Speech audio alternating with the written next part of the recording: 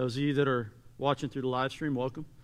Many of you know me. For those of you that don't, my name's Josh Fowler, and I will be your tour guide today in Romans. We're going to be in Romans chapter 11.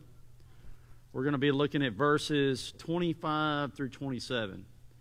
And as crazy as it may sound, 3 verses are going to take us the evening. It might even carry us into next week. No, I'm just kidding. We'll get through it tonight.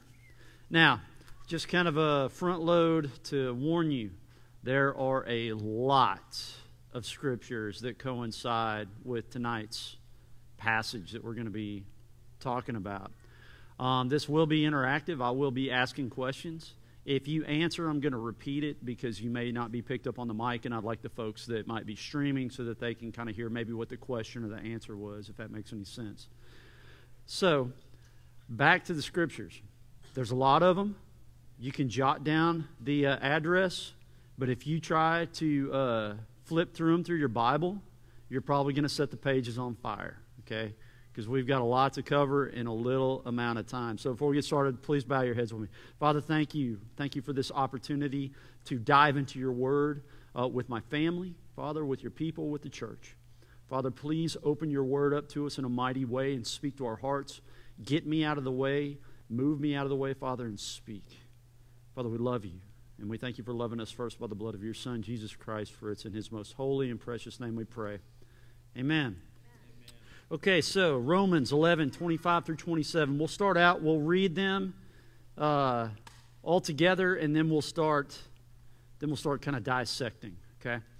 All right, verse 25. For I do not want you, brothers and sisters, to be uninformed of this mystery, so that you will not be wise in your own estimation, that a partial hardening has happened to Israel until the fullness of the Gentiles has come in, and so all Israel will be saved, just as it is written, the deliverer will come from Zion. He will remove ungodliness from Jacob. This is my covenant with them when I take away their sins. So, we've been in a one another series. I don't really think that this kind of fits into that series. When Pastor Kevin asked me if I wouldn't mind teaching, I told him that was fine. Where was I, or where did he need me to be? And he said, you know what? Just preach what you feel like God's laid on your heart. And so I told him about this particular passage because at the time I was kind of wrestling with it, and I kind of shared with him what I had learned and kind of the journey that I'd been on. And he said, you know what? Teach that. So I don't know if it really ties into the series. You might be able to see a correlation, but it's going to be a little bit different, and it's hard to kind of front load and give some context when we're almost to the end of Romans. So I'm going to do my best. So as we look at these verses, before we dive into the text, it's important that we understand Paul's audience. Who was Paul talking to in this passage? He was talking to Romans, the Roman church. Okay, I got Gentiles and Jews. Actually, in this particular section, he was speaking specifically to Jews. Okay? So some of the answers were Jews, Gentiles, the Roman church, and the answer is yes. Okay, all the above. But in this particular section, he's really zeroing in on the Jews. So understand that at this time in history, the New Testament was non-existent. Paul's letter was penned around 56 AD, so the letter to the Romans was penned around 56 AD. But the canonization of the New Testament didn't really occur until about 40 to 43 years later, around 96 to 99 AD. So at this point, this was simply a letter, okay? The New Testament wasn't around yet. It hadn't been completely put together. So if your audience is primarily Jewish, where would you bring them back to, or where would you teach them from? Old Testament. Exactly right, the Old Testament. You want to take them back to what they know, right? And a lot of the education was oral, through stories. Some of them may have had the opportunity to study, maybe under a rabbi, or be taught. But for the most part, it was oral history. And it was pounded into their frontal lobes as kids, okay? They knew the Old Testament, right? They knew the books. They knew the prophets. So that's what Paul took them to. He took them to the Old Testament. So tonight, just as Paul said to his Jewish audience at the time, I don't want you to be uninformed. So we're going to look at some Old Testament Scripture. Actually, we're going to look at a lot of Old Testament Scripture that while Paul does not refer to directly here, it certainly was within the understanding of his listeners and of his readers. Okay? So, can we all agree that the Jews were or are both God's chosen people? Can we agree on that? Okay, I got an emphatic yes. And you're absolutely right. The answer is yes. Well, why is that? Why were the Jews God's chosen people? Because He chose them. That's absolutely. But that's what we know, you know. And again, it doesn't matter what Josh's opinion is. It doesn't matter what the audience opinion is. It's what does Scripture tell us? So, again, don't try to turn there. Let's just look at the Word. Deuteronomy chapter 7 should be popping up on the screen, I hope. Now, I put all these slides in, so if there is a hiccup or a mess up, that's on me, okay? That's on me. Let's not kill the slide guy, all right? That one's going to be on me. So Deuteronomy chapter 7, verses 6 through 8, and my notes are not in order. Stand by. Unless I completely missed one. And it looks like I did. All right, Deuteronomy chapter 7. I'm going to put my glasses on. I'm going to read it with you. All right, for you are a holy people to the Lord your God. The Lord your God has chosen you to be a people for His own possession out of all the peoples who are on the face of the earth. The Lord did not set His love on you nor choose you because you were more in number than any of the peoples, for you were the fewest of all peoples. But because the Lord loved you and kept the oath which He swore to your forefathers, the Lord brought you out by a mighty hand and redeemed you from the house of slavery, from the hand of Pharaoh, the king of Egypt. So as we front load this, a lot of this text, actually, you can reread in the Psalms. Now just jot this down. It's not on the slides, but Psalm 105, 106, and 107, they're fairly long Psalms, but man, are they good. Oh, wow, they're so good.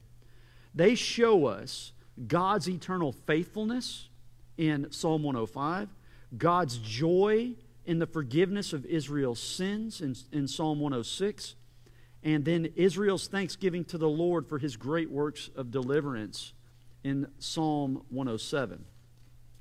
But what about Gentiles? How do they fit in this? Well, so glad you asked. Let's look at Genesis 22:18. I can't believe I messed my notes up here, y'all. Stand by. Yeah, 22:18. I'm just going to again read it from the screen here. In your seed all the nations of the earth shall be blessed because you have obeyed my voice. So here we have Jews and Gentiles based on what key word? What would we zero in on that scripture? Nations. All the nations. Okay? It doesn't just say Israel. All right? It says all nations. So here we have Jews and Gentiles. Jews are God's chosen children. Right? We were all in agreement with that when I asked that question. What are Gentiles? Non-Jews. So God's adopted children. Right? God's adopted children. So technically they're chosen too. So we have God's chosen children, but even through adoption, God still chose. Right? So now that we've distinguished Jew and Gentile, what would you say is the great equalizer? Now when I use this word, equalizer, it's something that kind of levels the playing field here. Otherwise, it evens out discrepancies between two things. What would you say is the great equalizer for all humankind? Say again? Sin. I would agree. Death. Okay. I really thought death would, because really, we all die, right? You know, you want let me drop some truth bombs on you? 10 out of 10 people die. That's science. That's right. I know you're amazed. But no, so I thought that death would be it too, but again, it doesn't matter what I think. Let's look at Ecclesiastes 12:13. Ecclesiastes 12:13 says, in 14, the conclusion, when everything has been heard, is fear God and keep His commandments, because this applies to every person. Verse 14, for God will bring every act to judgment, everything which is hidden, whether it is good or evil. So, some agreed that death was the great equalizer. Is death the great equalizer? According to Solomon, no. Judgment was. Judgment is the great equalizer. Unbelievers will find themselves eventually at the great white throne judgment. And this isn't on the slide. You can put this in your notes. The great white throne judgment is Revelation 20, 11 through 15. And believers will find themselves before the judgment seat of Christ, also known as the Bema, okay, or the Bema seat. And that's in 1 Corinthians 3, 9 through 15, and 2 Corinthians 5, 9 through 11. Now, the Bema seat's a little bit interesting because it's really not a seat at all. If you picture like the Olympic Games, you know how you had the different levels, right, for the medal ceremony? That was kind of the Bema. It was the top, right? It's where the awards were given, okay? That's where believers will find themselves. They're still going to be judged. Their works will be judged. You know, I tell people all the time, you know, when we end up in heaven, every single one of us is going to smell like smoke because everything's going to get burned up. All the stuff that was worthless, you know, that wasn't worth our time and our effort, that we thought was good, we had the best intentions, it's all going to go up in flames. It's only the stuff that He deems worthy that matters. And so, yeah, we'll end up in heaven, but, buddy, we're going to smell like we've been camping. All right? All right, so Hosea 14:9. Who are considered wise in Hosea 14:9? Well, let's read it. Hosea 14:9 says, therefore, make sure I'm on the right here. Yeah, therefore, nope, not the right scripture. Whoever's wise, let him understand these things. Whoever's discerning, let him know them. For the ways of the Lord are right, and the righteous will walk in them. But wrongdoers will what? They're going to stumble. So, who are considered wise? Who are considered discerning, according to Hosea? Those that know the Word, those that choose the Lord's ways above their own. Every day we're faced with, 11,000 different decisions. Am I going to hit the snooze button? Okay? Always, right? So, yeah, am I gonna drive the speed limit? Am I gonna drink one cup of coffee or two? And then the list goes on and on to more important stuff, right? But we make decisions, hundreds, if not thousands of them, daily. The question then comes down to, am I going to choose my way or His way? I mean, it's like with my children. They say, well, I don't want to do that. Okay, that's cool. You're going to get a whipping. And then you're going to do it. Either way, it's going to get done. The question is, are you going to get a whipping? That's what it all comes down to. And it's no different than us. I can't tell you how many times God's had to bend me over His knee and give me a good, taken to the woodshed type whooping. And then He sets me down and says, okay, try again. And it's like, okay, I know that's your way, Lord. And I know it's my way. Why do we even have to decide? Okay, we know how painful disobedience is. We read throughout Old Testament history of the Jews wandering around, going on this roller coaster ride, and it's like, these people are idiots. And then I go and I look at myself in the mirror, I'm like, you're an idiot. Okay, because we do the same thing. We're on this roller coaster of being obedient to disobedience. Me and the kids, we're going through Daniel right now. And it's interesting when you study God's Word and things open up that I can't tell you how many times I've read Daniel, but things are opening up in Daniel that I've never seen before or caught on to. And one of them is the constant repetition of obedience versus disobedience. I mean, beginning in chapter 1, we're only in chapter 7, but beginning in chapter 1, you can see, okay, obedience, equals blessing. Disobedience, not so much. All right? So, yeah, absolutely. We're faced with these decisions. So those that choose the Lord's ways, according to Hosea, those are the ones that are considered wise. But now, you've either tuned out by now, and I'm watching you, Craig. Keep your eyes open. Okay, Josh, well, what's your point here? We haven't even gotten to the text yet. Well, what's your point? I'm so glad you asked. But my point doesn't matter. Again, my point doesn't matter, and what matters is what does the Word say? All right, so Romans 25 through 27, beginning in verse 25. For I do not want you, brethren, to be uninformed of this mystery, so that you will not be wise in your own estimation, that a partial hardening has happened to Israel until the fullness of the Gentiles has come in. Who are the brethren here? Say again? Christians, Jews. Okay? The brethren here in this context is the Jews. But not only is he talking about Jews, or talking to the Jews, he doesn't want them to be uninformed about what?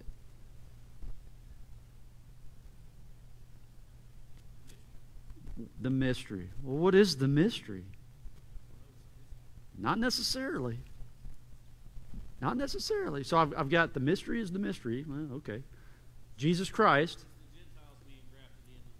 It is, but he answers the mystery. It's blindness. In the next verse, it's blindness. And not just any blindness, the blindness on a national scale. Now, all those answers are correct. Oh, Mike here keeps slipping. Is that better?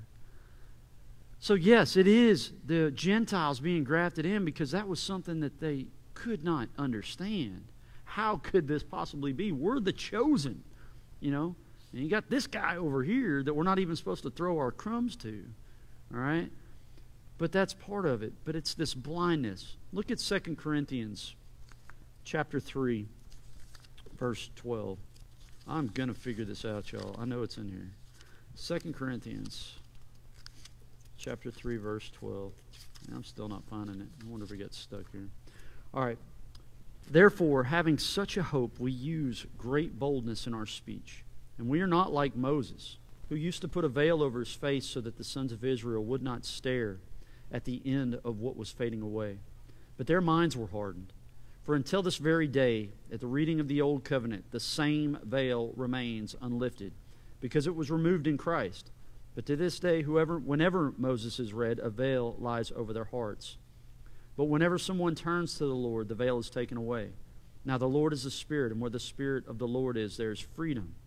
But we all, with unveiled faces, looking as in a mirror at the glory of the Lord, are being transformed into the same image from glory to glory, just as from the Lord, the Spirit.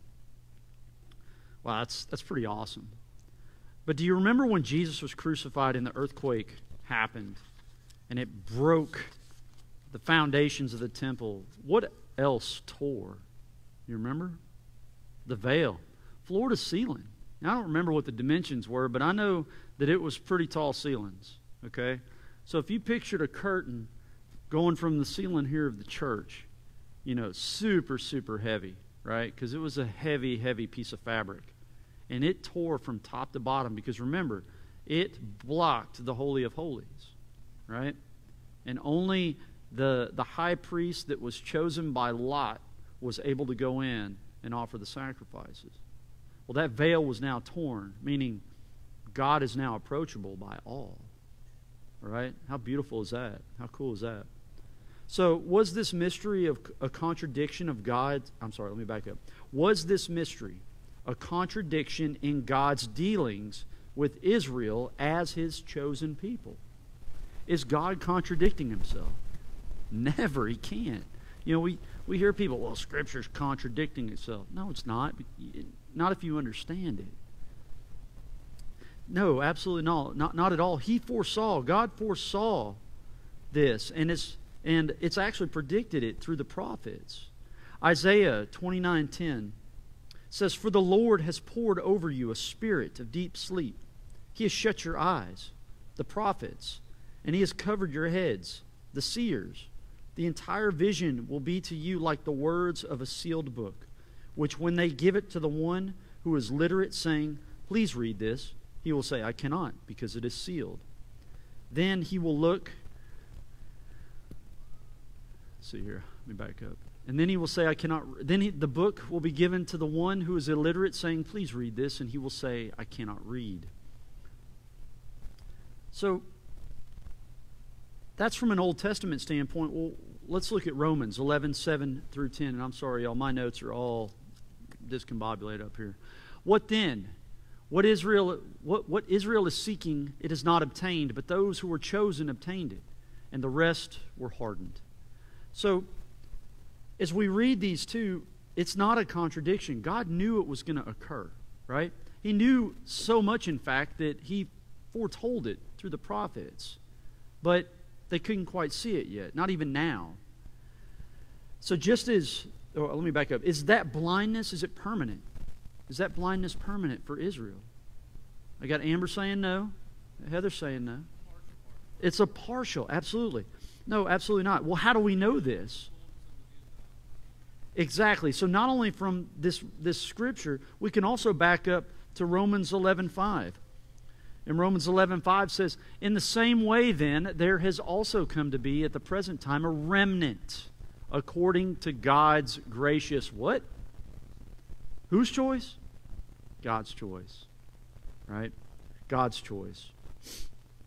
So just as Romans 11:23 stated that the Jews will be stored, Jeremiah 32:37 says this, behold, I will gather them out of all the lands to which I have driven them in my anger, in my wrath and in great indignation, and I will bring them back to this place and make them dwell in safety. So the mystery doesn't refer to some puzzle where we have to use reason to piece together the clues and to figure out what's going on. And contrary to the mystery religions of Paul's day, Gnosticism especially, or, this might be a toe stepper, but you can talk to me afterwards, Freemasons of our day. Okay? Secret knowledge, there is no secret knowledge in God's Word. Okay? There's none there. It's not secret knowledge that only the initiated circle understands. Okay? So consider the mystery. Justification by faith alone. This wasn't some new concept. It was actually revealed throughout the Old and New Testaments. Genesis 15:6 says this, then he believed in the Lord and he reckoned it to him as righteousness. He believed in the Lord. And they're talking about Abraham. Romans 4:13 says, for the promise to Abraham or to his descendants that he would be heir of the world was not through the law, but through the righteousness of faith. The other portion of the mystery is Gentiles would be included. Isaiah 11:10 says, then in that day the nations will resort to the root of Jesse, who will stand as a signal for the peoples, and his resting place will be glorious. Also in Isaiah 19:24 and 25 say, in that day Israel will be the third party with Egypt and Assyria, a blessing in the midst of the earth, whom the Lord of hosts has blessed, saying, blessed is Egypt, my people, and Assyria, the work of my hands, in Syria, the work of my hands, and Israel, my inheritance. That's interesting that he would place Egypt and Assyria before Israel. I thought that was very interesting. And then, it talking about Israel's like the third wheel. All right? I mean, this was a very challenging passage. And we haven't even really gotten to the hard part yet. Okay, but wait, there's more. It's like a bad infomercial. But these truths could not be seen with clarity. Okay? God was like throwing it at them and showing them and such, but they didn't have the glasses to see it. And it was until Christ. When Christ came, he brought them all into focus. And then it became they didn't want to see it. The first covenant was written on stone. The second covenant on flesh and on hearts. So is God powerful enough to harden nations? Yeah, absolutely. He's God. He can do what he wants. When he wants, how he wants. Is he powerful enough to lift that hardening? Again, yeah, he's God. He can do what he wants, when he wants, how he wants.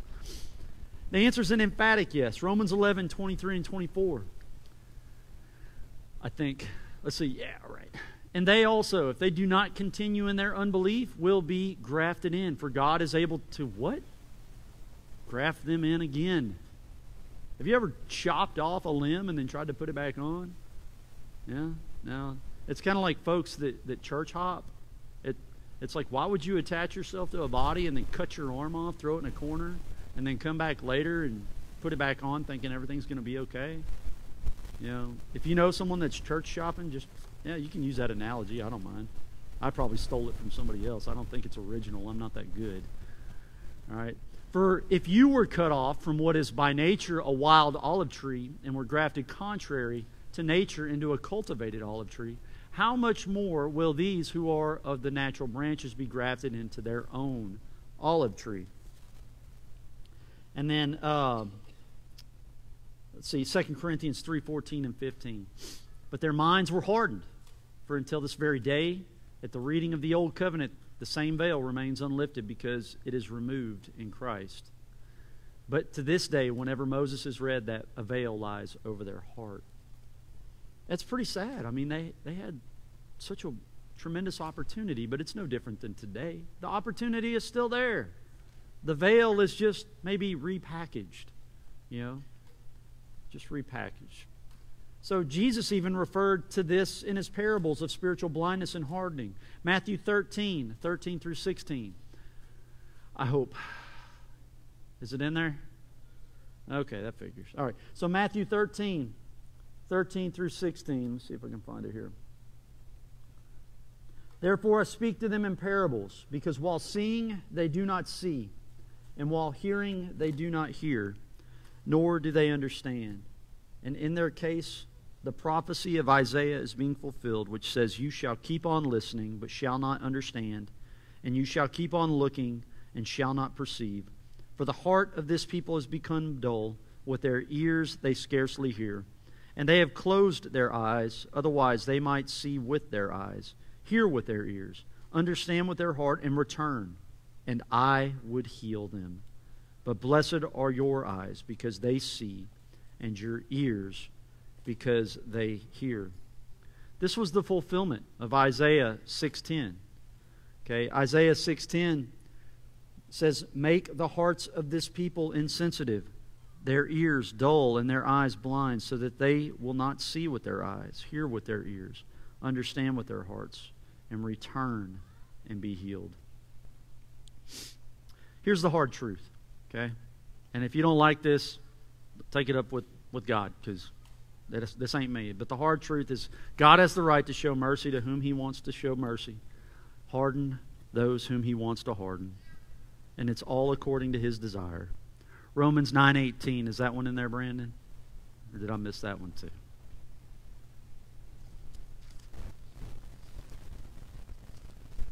Okay, Romans 9:18 says this, Therefore He has mercy on whom He wills, and whom He wills He hardens.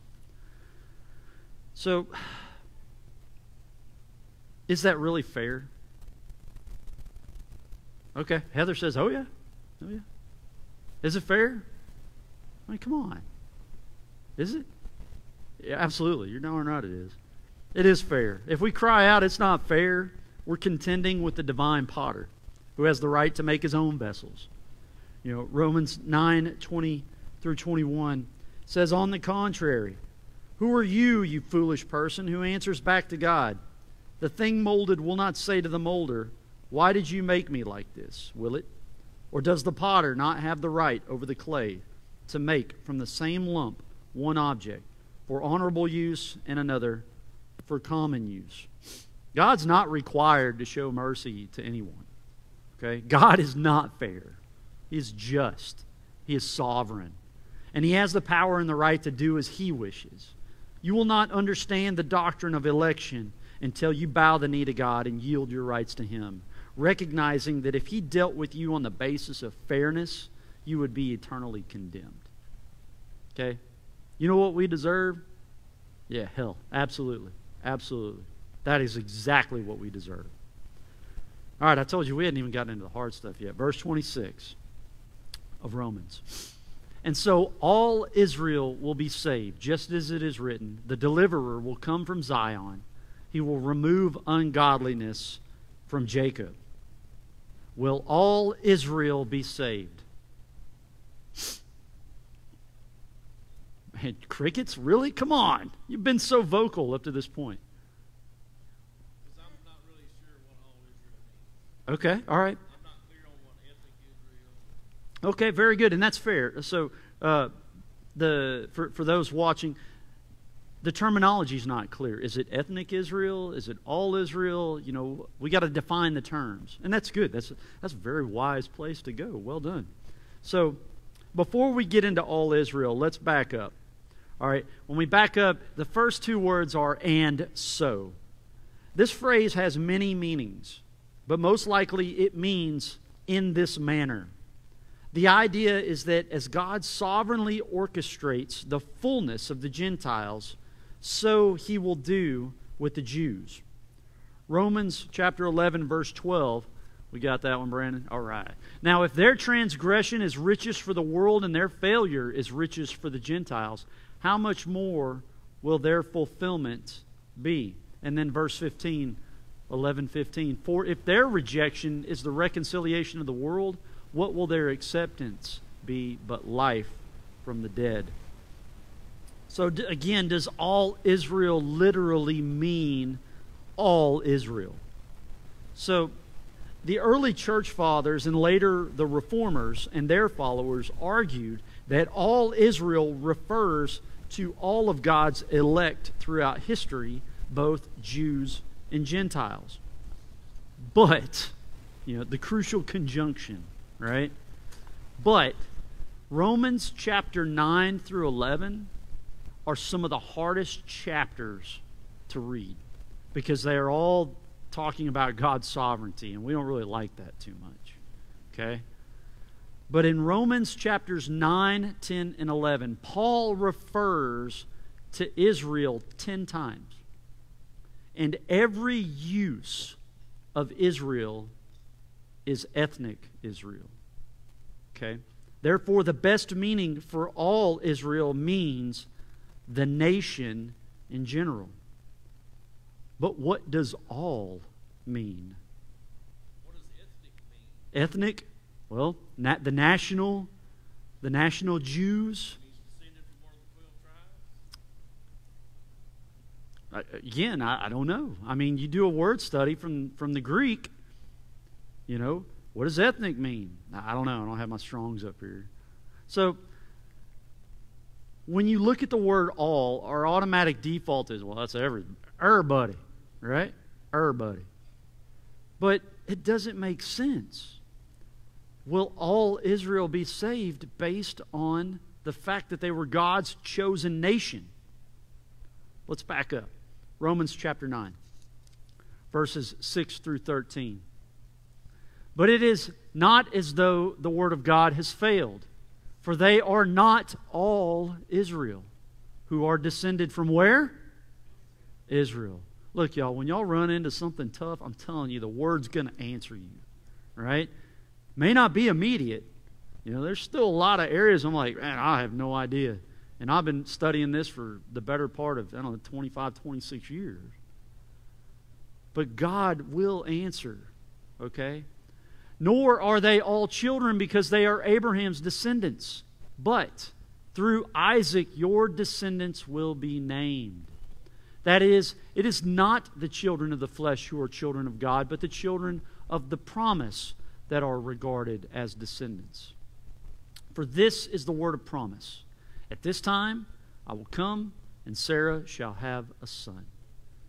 And not only this, but there was Rebekah also when she had conceived twins by one man, our father Isaac.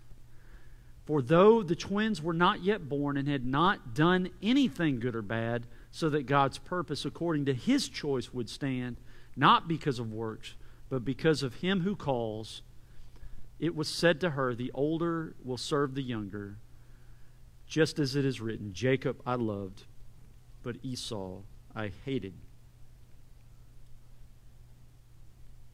That's heavy, y'all.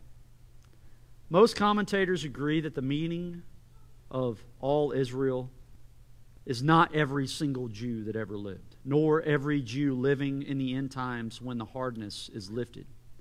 The phrase all Israel is used often in the Old Testament to refer to most of the nation, but not every Jew in the nation. Now, these aren't going to be on the slides. If you want to jot these down and look them up yourself, you can check out Joshua 7:25. Joshua 7:25. 1 Samuel 7:5. 1 Samuel 7:5. 2 Samuel 16:22. 1 Kings 12:1 and 2.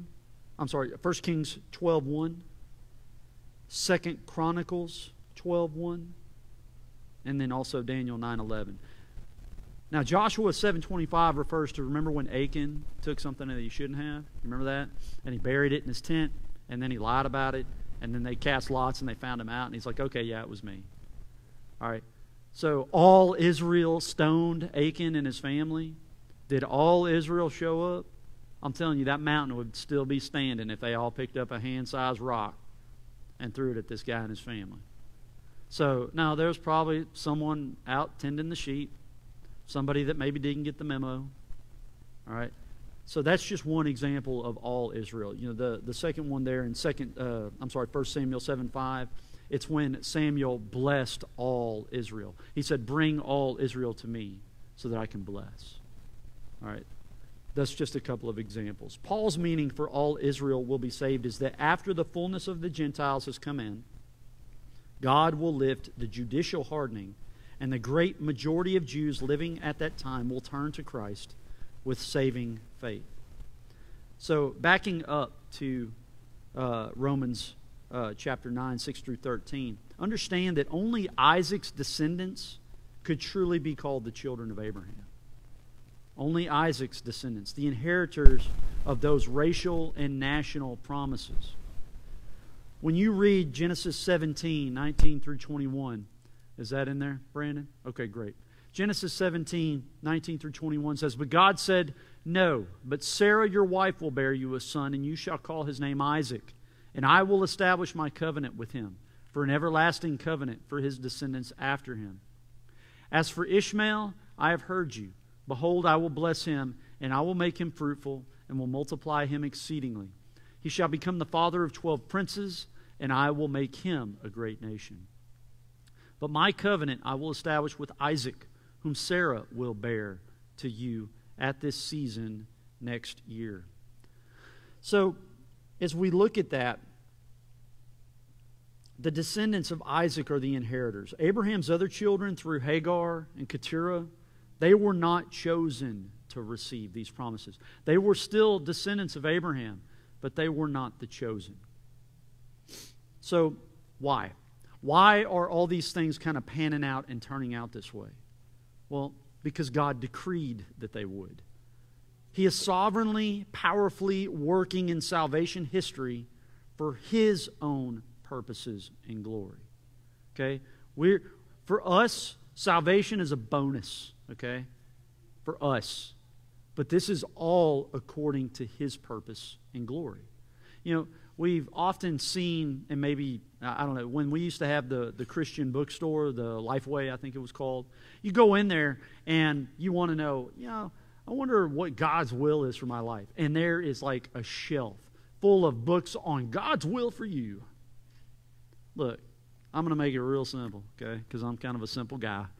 You know, I'm a knuckle-dragging hose monkey. You know, by trade, I'm a firefighter. That's what I do. I got to keep it simple. You want to know what God's will for you is?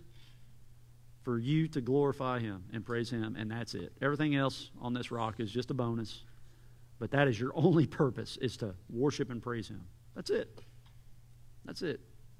All right, moving on. Psalm 14:7. Oh, that the salvation of Israel would come out of Zion. When the Lord restores His captive people, Jacob will rejoice, Israel will be glad. In Isaiah 59:20 and 21, a Redeemer will come to Zion, and to those who turn from transgression in Jacob, declares the Lord. As for me, this is my covenant with them, says the Lord. My spirit which is upon you, and my words which I have put in your mouth, shall not depart from your mouth, nor from the mouth of your offspring, nor from the mouth of your offspring's offspring, says the Lord, from now and forever. The salvation of Israel includes the coming of whom? Jesus. But as we read it in the, sort of the back half of verse 26, it's the deliverer. Okay? The deliverer. The salvation of Israel includes the coming of the deliverer. Whom removes what? What does the deliverer remove according to the word? Ungodliness. And takes away what? Verse 27. Their sins. Jews and Gentiles are saved the same way. I know it's probably a big shocker, but they are. And it's through faith in Christ. The deliverer is their salvation. The deliverer is our salvation. Okay? There's not some dual covenant theology which some will, share. Dual covenant theology is the belief that Jews and Gentiles are covered by two different covenants and that Jews do not need to come to faith in Christ. Look, that's wrong. It's heretical. It goes against God's word. Remember, church, there's only one way to salvation, and that's Christ. John 14:6. I am the way, the truth, and the life. No one comes to the Father except through me. You can say, I am a way. All right? You can really throw someone off and say, hey, do all roads lead to God? Do all roads lead to God? I got a yes, I got a no? No. You're wrong. All roads lead to God because we'll all stand before Him in judgment. Do all roads lead to heaven? Absolutely not. We'll all stand before Him, saint and sinner alike. Okay, so yeah, you can throw somebody off that way. I love using that. Gotcha. I got him. Exactly. So, where is the deliverer coming from, according to the text? Out of Zion. He's coming from Zion. What does the coming of the deliverer mean for Israel here? It most likely that all Israel elect will be saved just prior, or possibly in connection to the second coming of Christ. And this is where we're getting into the eschatology aspect, the end times theology. Zechariah 12:10. Do I have that in there? Excellent. I will pour out on the house of David and on the inhabitants of Jerusalem the spirit of grace and of supplication, so that they will look on me whom they have pierced, and they will mourn for him as one mourns for an only son. And they will weep bitterly over him like the bitter weeping over a firstborn.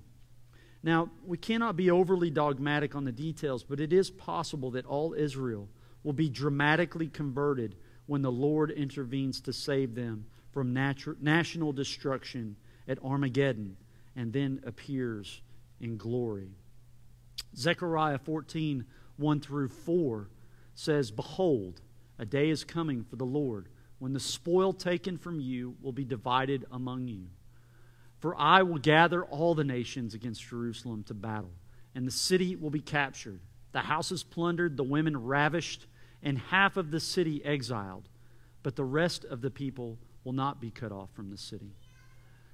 Then the Lord will go forth and fight against those nations as when He fights on a day of battle. In that day His feet will stand on the Mount of Olives, which is in front of Jerusalem on the east. And the Mount of Olives will be split in its middle from east to west by a very large valley, so that half of the mountain will move toward the north and the other half toward the south. Have you ever looked at pictures or maybe aerial footage of the Valley of Megiddo? Have you ever looked at it? It is like the perfect battleground from a military standpoint. It's perfect. And obviously so. That's where the ultimate battle is going to ensue. So, He will remove ungodliness from Jacob. This actually comes from Isaiah 59:20 and 21. Isaiah 59:20 and 21. A Redeemer will come to Zion, and to those who turn from transgression in Jacob, declares the Lord. As for me, this is my covenant with them, says the Lord. My spirit which is upon you, and my words which I have put in your mouth, shall not depart from your mouth, nor from the mouth of your offspring, nor from the mouth of your offspring's offspring, says the Lord, from now and forever. So, what does this ungodliness refer to?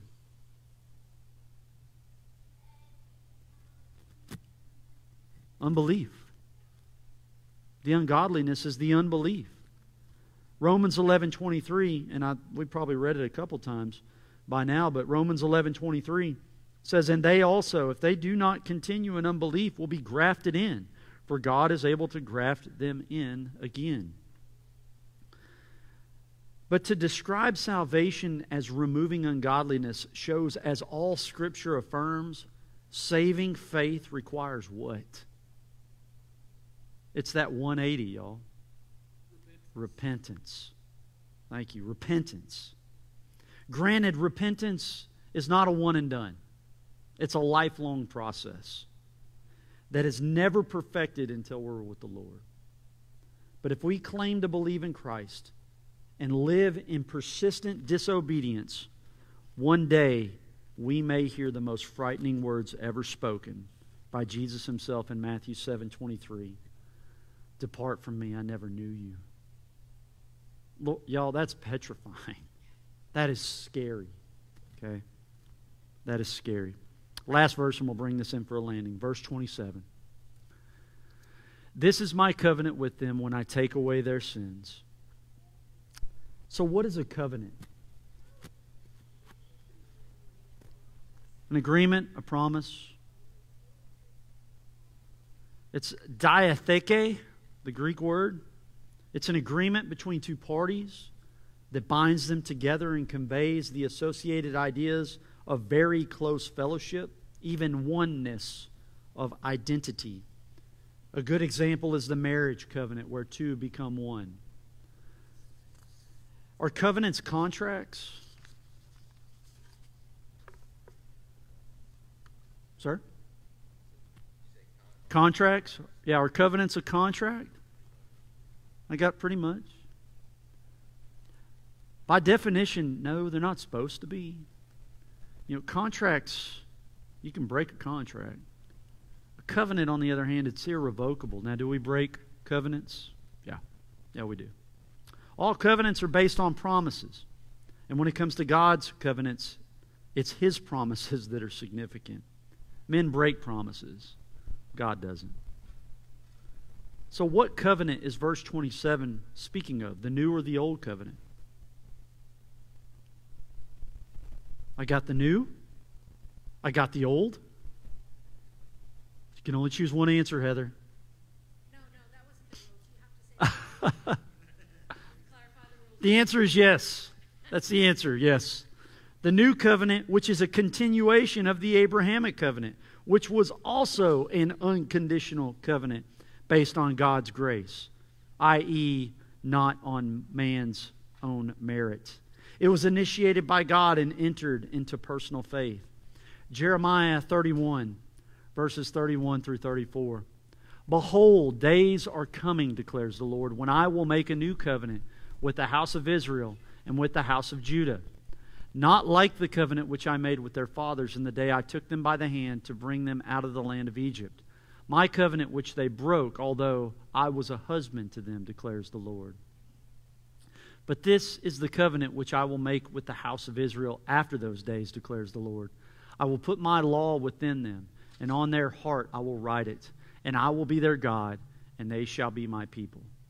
They will not teach again, each man his neighbor and each man his brother, saying, Know the Lord, for they will all know me, from the least of them to the greatest of them, declares the Lord. For I will forgive their iniquity and their sin. I will remember no more." And then also in Ezekiel 36, 16 through 28. Ezekiel 36, 16 through 28. "Then the word of the Lord came to me, saying, Son of man, when the house of Israel was living in their own land, they defiled it by their ways and their deeds. Their way before me was like the uncleanness of a woman in her impurity.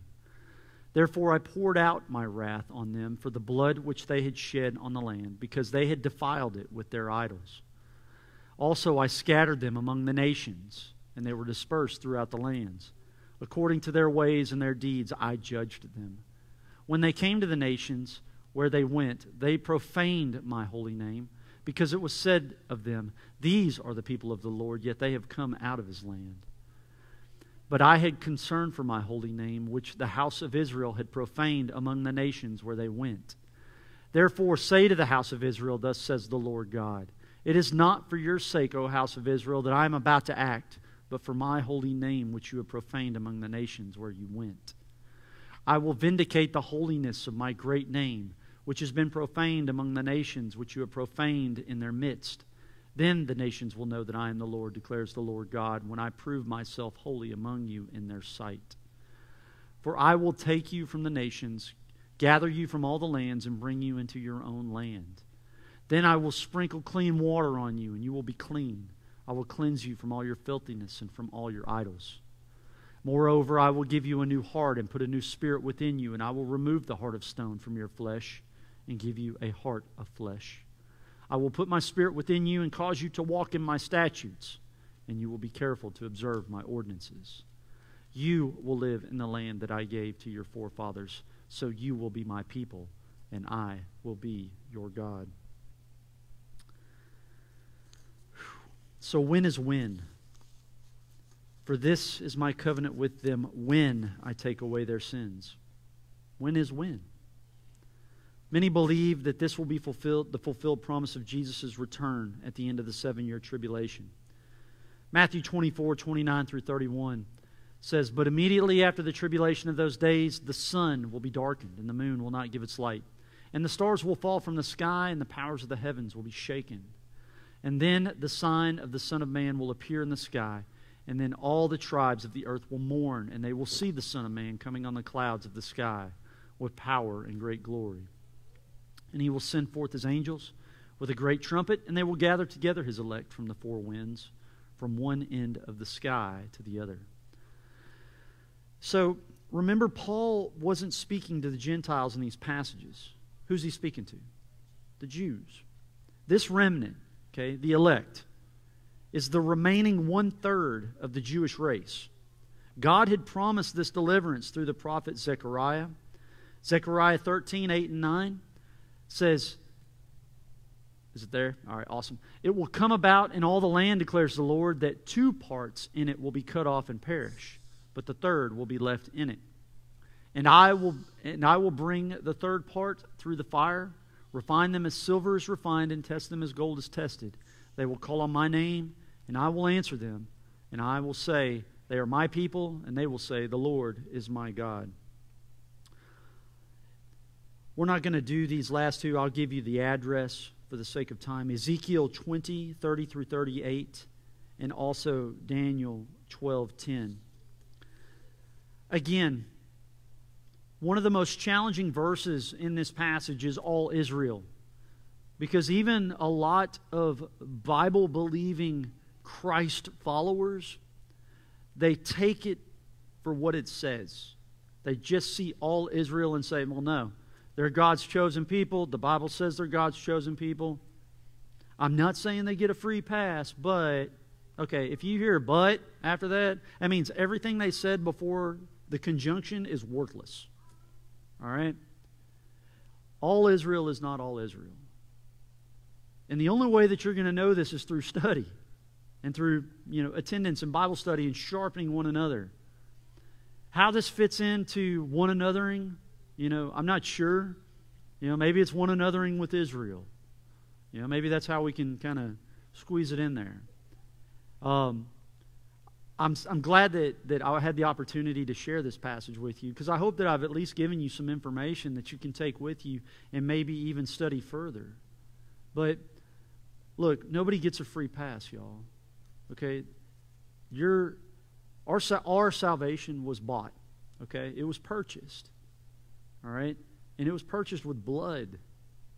And a lot of people, they love Christ as their Savior, but they don't really want Him as their Lord and Master. They don't like those words, because those words require submission. So I appreciate your time, and I thank you for your patience as I fumbled through my notes and as we went through a lot of Scripture. This isn't necessarily my teaching style in regards to so much Scripture, but you had to see it and understand it from the perspective of the audience. And that audience was Jewish. We are not. We're Gentiles. Now, we have the Word in its entirety. Okay, this is the Word in its entirety. All right? If somebody says, I got a new revelation, walk away. Run away. Don't walk. Run. All right? There's nothing that needs to be added to this. It is finished. But we need to also understand the Word and where to show people, because, again, our opinions don't matter. It's what does the Word say? And some folks, they'll sit there and lean in on you, waiting for you to say, well, where? Show me. And if we're not prayed up, studied up, readied up, we're not going to be able to. All right? So I love you guys. Thanks for your patience. Let's pray. Father, again, it's always a privilege to share your word. I pray, Father, that I've honored you through this study. I'm thankful that you have opened my eyes to aspects of your covenant, which is everlasting, that I've had the privilege to share with others. Father, your word is awesome. And to take it all in it's overwhelming. But Father, I thank you that your word is alive. It's living and breathing. I thank you that you have given it to us for us to study and to better understand, but more importantly, Father, to teach others. Father, we all have the opportunity with the circles of influence that we all possess to rightly divide your word and share it with others. In fact, we're called to do so. We're not called to build churches. The Great Commission didn't say, go therefore and build buildings.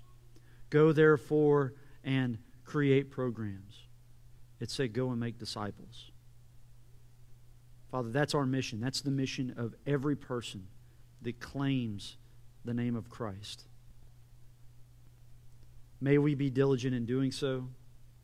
Father, please continue to sharpen us, speak through us, Father, with your people.